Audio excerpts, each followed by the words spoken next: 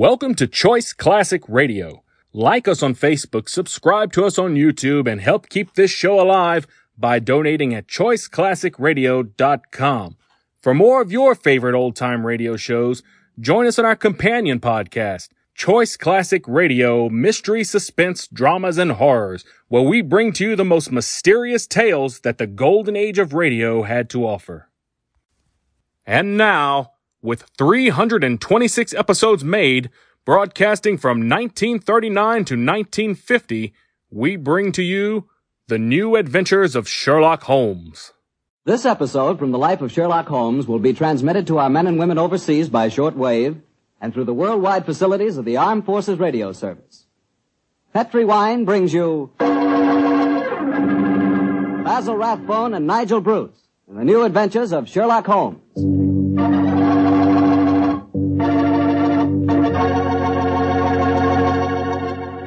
The Petri family, the family that took time to bring you good wine, invites you to listen to Dr. Watson tell us another exciting story about his old friend, that master detective, Sherlock Holmes.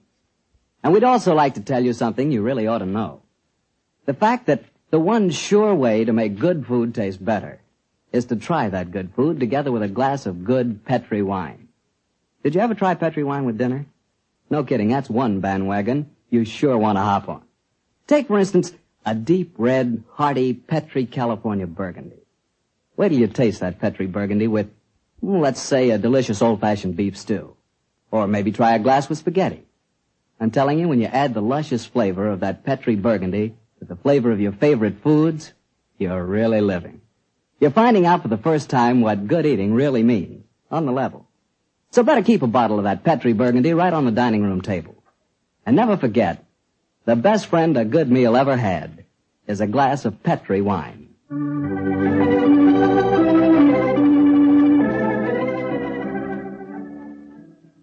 And now for our weekly visit with the good Dr. Watson. May I come in, Doctor? No, Mr. Bartell. You know me better than that. Of course you can come in. I'm expecting you. I always look forward to these Monday evenings together, you know. Me too, Doctor. In fact, I always say this is the one doctor's appointment that never scares me. Oh, that's very nice of you, my boy. Draw up your chair and make yourself comfortable. Thanks. And what prescription do you have in mind for us tonight, Doctor? Well, now, let me see. Take one measure of subterranean peril, one of aristocratic lady in distress, a sprinkling of assorted villains, a corpse or two, and a little more than a dash of Sherlock Holmes and Dr. Watson. Shake the mixture well, and you have the case of the out-of-date murder. Well, how did the adventure begin, Doctor? Exactly enough. It was in September of 1900. I remember that Holmes and I went to Eastbourne for a much-needed rest. First couple of days we spent in soothing idleness. On the morning of the third day, Holmes, a dash of colour back in his cheek and a hint of the old sparkle in his eye, suggested that we should go and call on his good friend Evan Whitnell, curator of a nearby museum. And so, just after lunch on that September day, found the two of us talking to Professor Evan Whitnell in his private office at the museum. It only seems yesterday. But all your recent discoveries in this part of England have made you world famous instead of just nationally famous. My congratulations. Professor, I do wish you'd tell me about your discoveries. Well, with pleasure, Dr. Watson. Less than 2 months ago, I was excavating on the downlands in this neighborhood when I was fortunate enough to discover a number of underground caves. Caves saturated with a heavy deposit of lime that gave clear evidence of having the property of rapidly mummifying any flesh, human or animal, deposited in them. Good gracious me, it's interesting. And what treasures have you unearthed, Professor? Well, a number of mummified specimens of animals clearly belonging to bygone eras.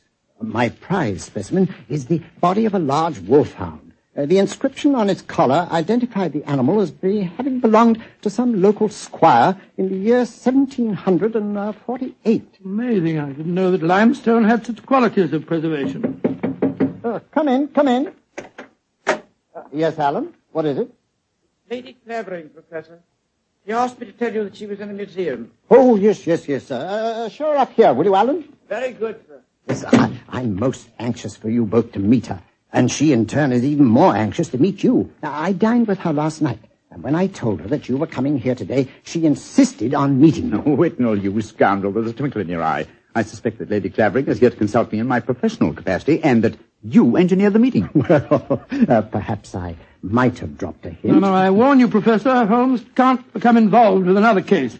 He's completely run down. Well, don't worry, Doctor. All that Lady Clavering requires is a little advice. Advice? Oh, that's a different matter altogether. Yes, sir. Well, I knew you wouldn't mind, Holmes.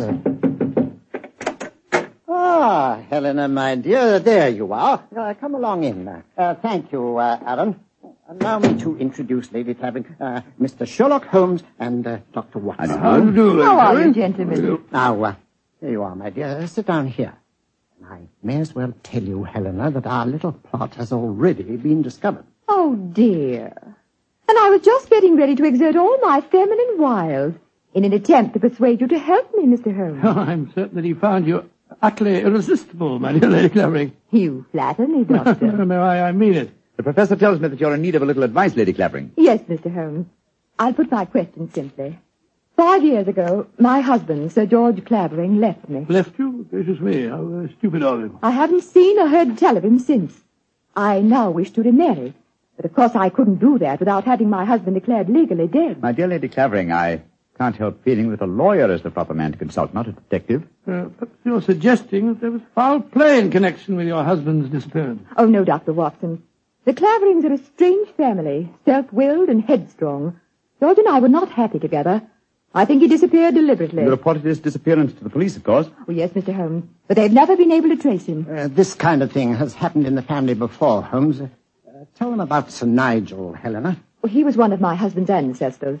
He walked out one day in 1777 and was never seen again. Extraordinary family, always disappearing. George knew of the legend, and he often threatened to do the same thing himself.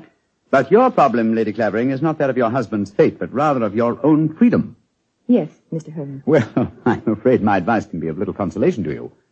The law has specified a number of years that must elapse before anyone disappearing can be declared legally dead. I would suggest that you possess your soul in patience until that period has elapsed. Oh, dear. And I was hoping you'd be able to think of some terribly clever way of getting round the law, Mr. Holmes. Lady Clavering, sometimes perhaps my methods may be unorthodox, but I assure you that getting around the law, as you put it, is a procedure I do not indulge in. Oh, dear me, now I've offended you, Mr. Holmes, and it's the last thing on earth I meant to do, I assure you. My friend's a little touchy about matters concerning his professional honor, you know, Lady Clavering. Oh, nonsense, my dear Watson. I'm not touchy and I'm not offended. And now, may I suggest we all examine the professor's latest treasures, and after that, perhaps he'll take us for a stroll on the downs. I'm most anxious to examine those lime pits of his.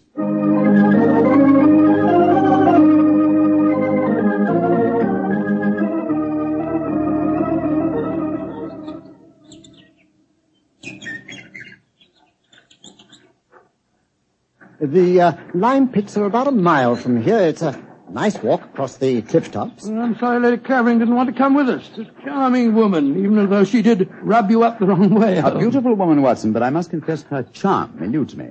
Her lack of concern about her husband's fate seemed completely unnatural. Not if you'd known her husband, Sir George Clavering. He was a tyrant and a bully, both in his home life and in the village. Hello? Who's this coming towards us? It's Timmy. Daft Timmy, they call him in these parts. He isn't quite right in the head, poor fellow, but he's perfectly harmless. Has two passions in life, birds and bonfires. Hello, Timmy. I've got something beautiful to show you. Oh, it's so beautiful. Well, what is it, Timmy? Look, it's in my cap. See. Oh, isn't it lovely? Robin's egg. I found it when I was bird nesting. Did you ever see such a blue egg? It's a beauty, Timmy. Where did you find it, my boy? Down by the lime pits. Oh, I'm going to build a lovely fire on the downs tonight. I'll let you come and watch it if you give me a shilling. Now, you be careful, Timmy, or you'll be in trouble again. Timmy doesn't get in trouble anymore now. Not since he had Sir George carried away. Sir George Clavering used to whip Timmy when he found him on the land. Timmy, tell me, how did you have Sir George, as you put it, carried away? I told my birds about him. I told them how he used to beat poor Timmy, and they said they'd carry him off and drop him over the cliffs. and that's what they did, because he never came back again. Oh, Lord, here comes Harry, Sir George's brother. Now there'll be trouble. Timmy, you'd better run. Oh, no, Timmy can't run. He'll break his pretty blue egg. Timmy? Timmy, get off my land. If I catch you here again, I'll take my riding crop to you. Timmy hasn't done anything. Go on, be off with you, do you hear? I'll tell my birds about you. That's what I'll do. Oh, don't forget my bonfire.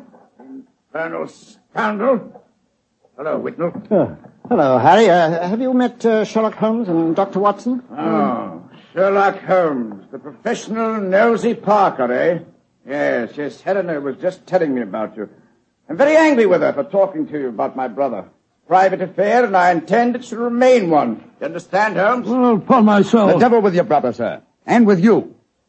I'd advise you to remember that you're not addressing a half-witted villager who can't defend himself. If you know what's good for you, you'll do what I say. Here, Fist. Impertinent brute. He spoke to you as if you were a stable boy, Holmes. Oh, really? He was quite refreshing. I'm reminded of an apposite quotation of my young friend James Elroy Flecker. Thine impudence have a monstrous beauty, likened to the hindquarters of an elephant. Yeah, he's almost as much disliked as his brother before him. Tell me, does he succeed to the title when his brother is declared legally dead? Oh, yes, and what's more, he's Helena's unofficial fiancé, worse luck.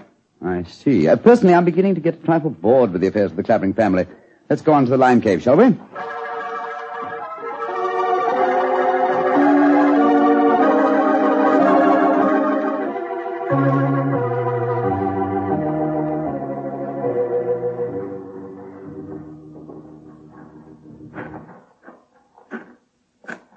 These caves are amazing. We must be 50 feet below the level of the ground, aren't we, Whitnell? Well, more than that, I should say. Rock formation is most unusual, a series of caves connected by a veritable honeycomb of tunneling. Yes. I think I'll light the lantern now. It's getting darker in here, and I haven't explored this particular cave before. Yes, I've had a wall cave in on me a couple of times, so you'd better watch where you're walking. There. Now we can see better. Let's go deeper, shall we? But do watch your step. It's eerie down here, isn't it? Hello. Oh, what's this in the crevice here? Looks like a mummified bird of some kind. It is a beautiful specimen. Judging by its markings, a black streak here and bars of white in the tail, I'd say it was a peregrine. That's exactly what it is, a falcon. Dating back a couple of 100 years, I should say. And in a perfect state of preservation. Oh, this is a treasure. Come on, let's explore deeper. There's another cave over here. If you hold the lantern up a little, I'll... I say.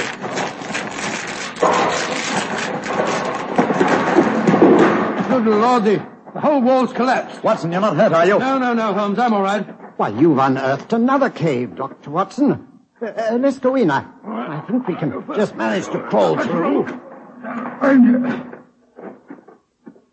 Great Scott, I don't believe my eyes. Magnificent.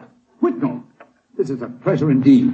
A perfectly preserved body dressed in 18th century costume, powdered wig and all. Yes, and there's no mistaking who it is. Look at that typical beak profile. It's a Clavering, and it isn't hard to identify which one. By George, you mean the one that Lady Helena told us about this afternoon? Exactly. Without doubt, this is the body of Sir Nigel Clavering, who disappeared in 1777.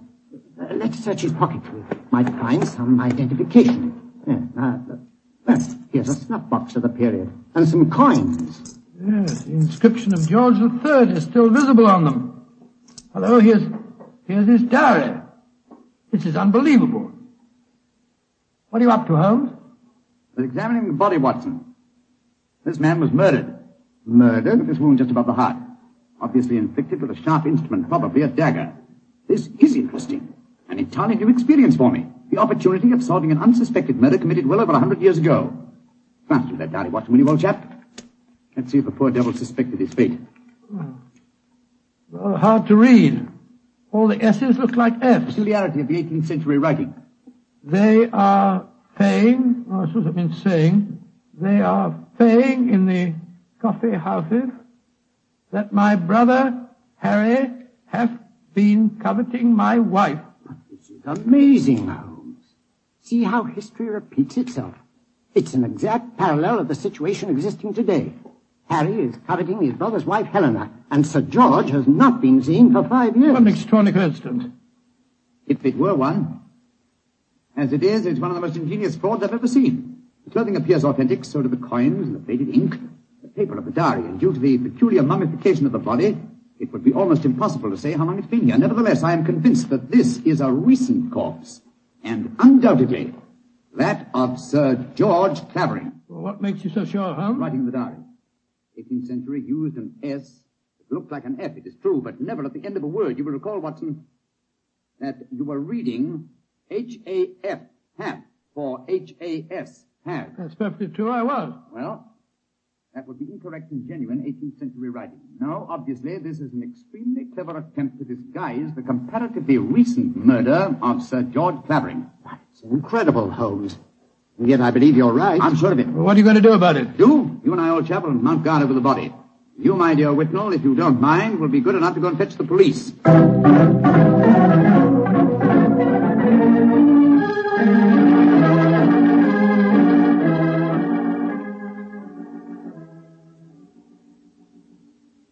Holmes, Yes, old chap? what do you suppose is keeping the police? Whitnall must have gone over an hour, with the lantern with him. Here we are, crouching in the dark in a smelly cave, 50 feet under the cliffs, with a mummified corpse. Very true, Watson, but I don't.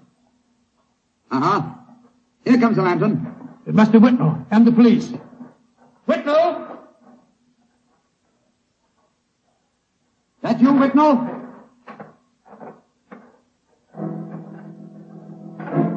That lantern's blinding me.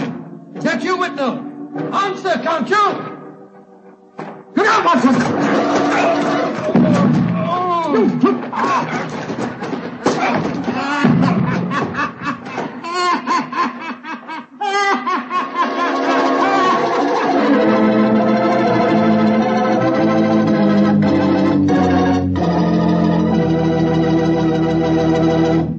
Dr. Watson's story will continue in just a second. And I'm going to take that second to ask you what you think of when I say good food. When you say good food to me, I can see myself really going down on a piece of fried chicken, but really fried. You know, crisp and sort of a light brown. And when I see that chicken, I sure want to see some Petri California Sauterne. Because, believe me, Petri Sauterne is a white wine that's the wine for chicken.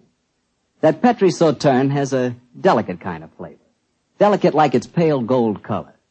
But what a flavor, and what a wine. If you want a swell white wine, you certainly want Petri Sauterne. Try it and see.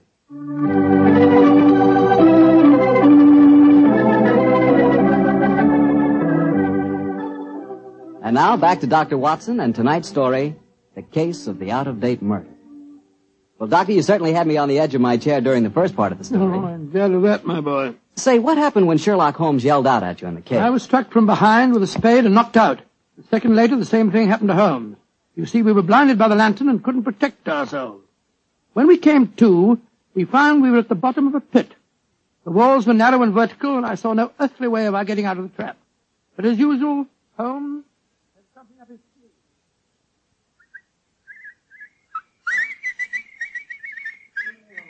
Oh, my head's throbbing. Never mind that for the moment, old chap.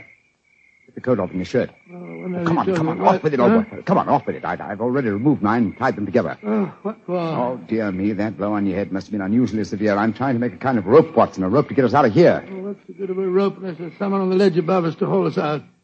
If you think you're performing the Indian rope trick. My dear Watson, this is no time for your rather heavy-handed humor. Why do you keep whistling like that? You've been doing it for the past 20 minutes.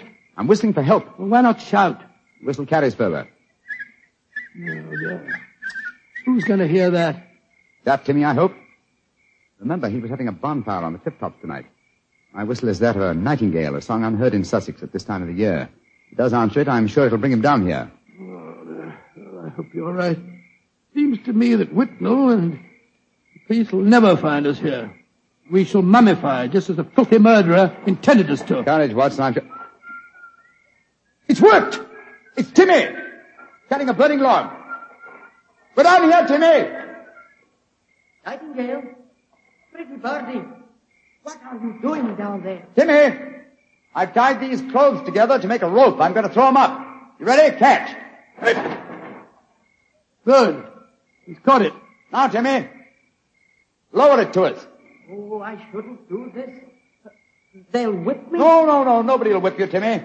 And we both want to give you a shilling to come up and see your bonfire. Oh, that's different. 2 shiny shillings. I'll lower the rope. Here it comes. That's it. All right, Othello, now then. You first. All right, Timmy, pull away. Here it goes.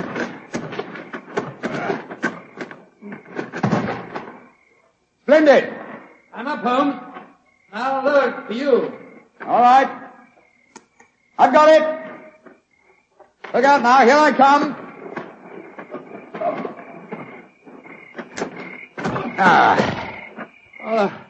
Thank goodness we got out of that place all right. I don't see the Nightingale. Oh, you must have him inside your coat. Well, never mind. We'll all go up to my bonfire and get warm. It's such a pretty bonfire.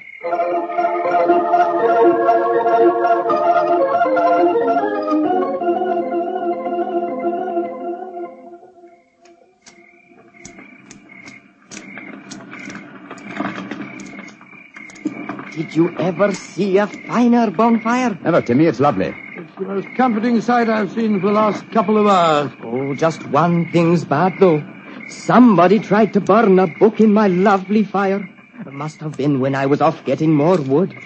I found it when I came back, and I pulled it out of the fire and stamped on it.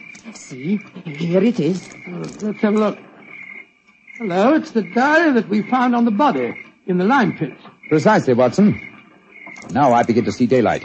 People shouldn't burn books. Books are nice. Books are like birds and bonfires. Well, they're nice to be near. Oh, your nightingale must be cold. I'll get some more twigs to burn. Well, now that fellow's gone away for a moment, I can see why we were attacked tonight. The murderer knew that we were going to the caves. He was afraid that his devilish plot wouldn't stand up under your scrutiny. So he watched us. When we discovered the body and sent Whitnell off for the police, he knew that he'd got to get rid of us. And who do you think that somebody is, old fellow? Well, that's easy. There's only one person strong enough to have knocked us both out and shifted our bodies.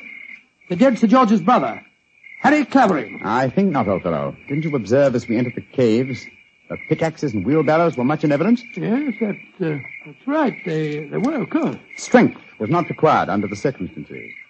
We were extremely vulnerable in the darkness. Any man with a modicum of cunning could have disposed of us, or any woman, for that matter. Good Lord, you're not suggesting that... Watson! Oh, Whitnell! Why, thank heaven you're safe. I've had the police with me for the last hour, but we couldn't find you. You went where I left you. True. Whitnell, I want you and the police to take me to Lady Clavering's house at once. After that, I wish to lodge information and make a charge of assault and possibly a charge of murder.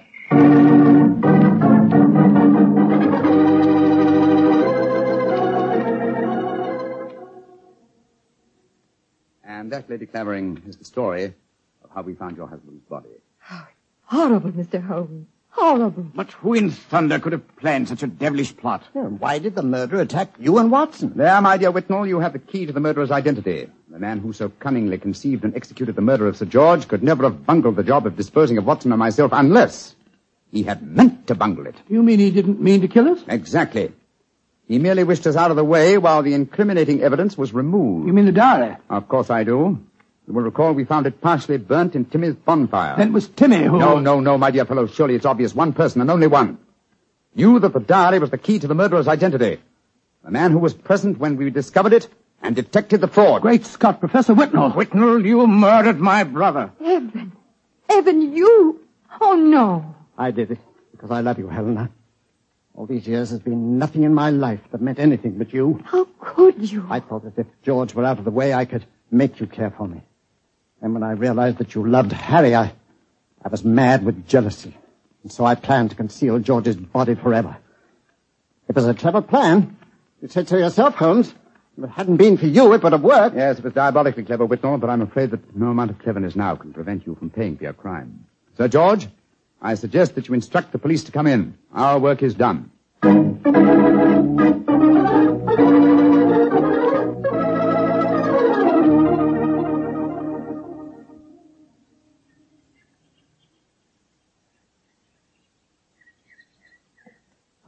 Holmes, look there on the point. Timmy's bonfire is still burning away. Yes. Tim is a simple fellow with simple tastes. Why are you so gloomy? You solved the case brilliantly. My dear fellow, my faith in human nature has been sadly shaken, old chap. Evan Whitnell was a good friend and an old one. Hard to be instrumental in sending him to the gallows. Well, he richly deserved it. Yes, I know he did. That's quite true, but it's depressing just the same. Come on. Let's continue our walk home across the downs.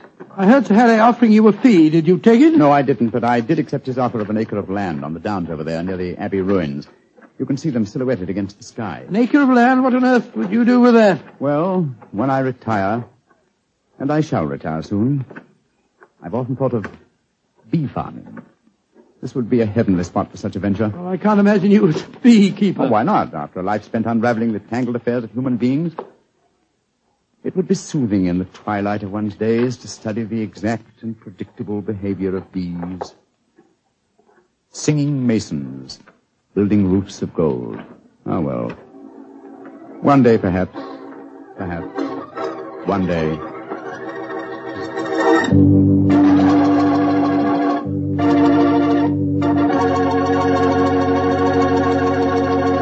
Well, Doctor, that was a swell story.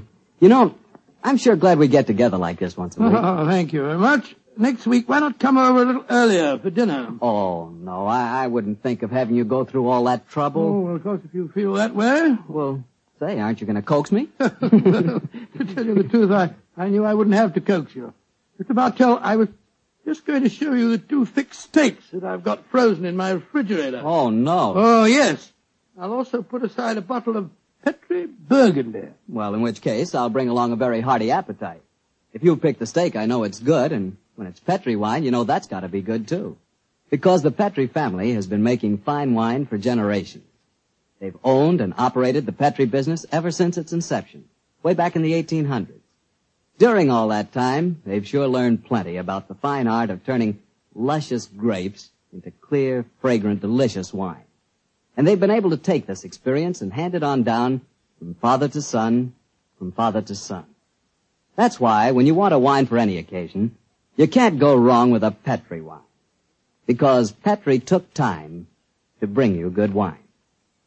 Now, Dr. Watson, what story do you have lined up for us next week? Well, now, let me see. Next week, Mr. Bartell, I'm going to tell you an adventure that occurred to Holmes and me in the shadowy depths of the Limehouse district in London. It's a strange tale of death and terror. I call the story The Eyes of Mr. Layton. Well, Doctor, we'll be sure not to miss it. And meanwhile, don't you forget you promised to contribute to the National War Fund. National War Fund, of course, Mr. Bartell. It's a must. The money you give to your war fund not only helps the men and women in our armed forces, and it not only helps our allies, but that money goes to work right in your own community, helping make possible many relief and welfare agencies in your own hometown. So let's all be generous in victory. Give to your community war fund. Tonight's Sherlock Holmes adventure is written by Dennis Green and Anthony Boucher and is based on an incident in the Sir Arthur Conan Doyle story, The Adventure of Wisteria Lodge. Mr. Rathbone appears through the courtesy of Metro-Goldwyn-Mayer, and Mr. Bruce through the courtesy of Universal Pictures, where they are now starring in the Sherlock Holmes series. The Petri Wine Company of San Francisco, California, invites you to tune in again next week, same time, same station. Oh, the Petri family took the time to bring you such good wine. So when you eat and when you cook, remember Petri wine. To make good food taste better, remember... Petri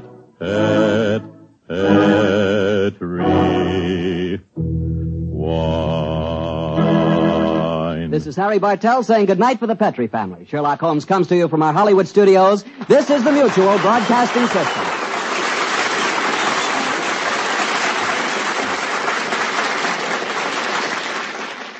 That concludes today's episode. We'd like to thank you and remind you to donate at choiceclassicradio.com. Remember, your donations make episodes like this possible.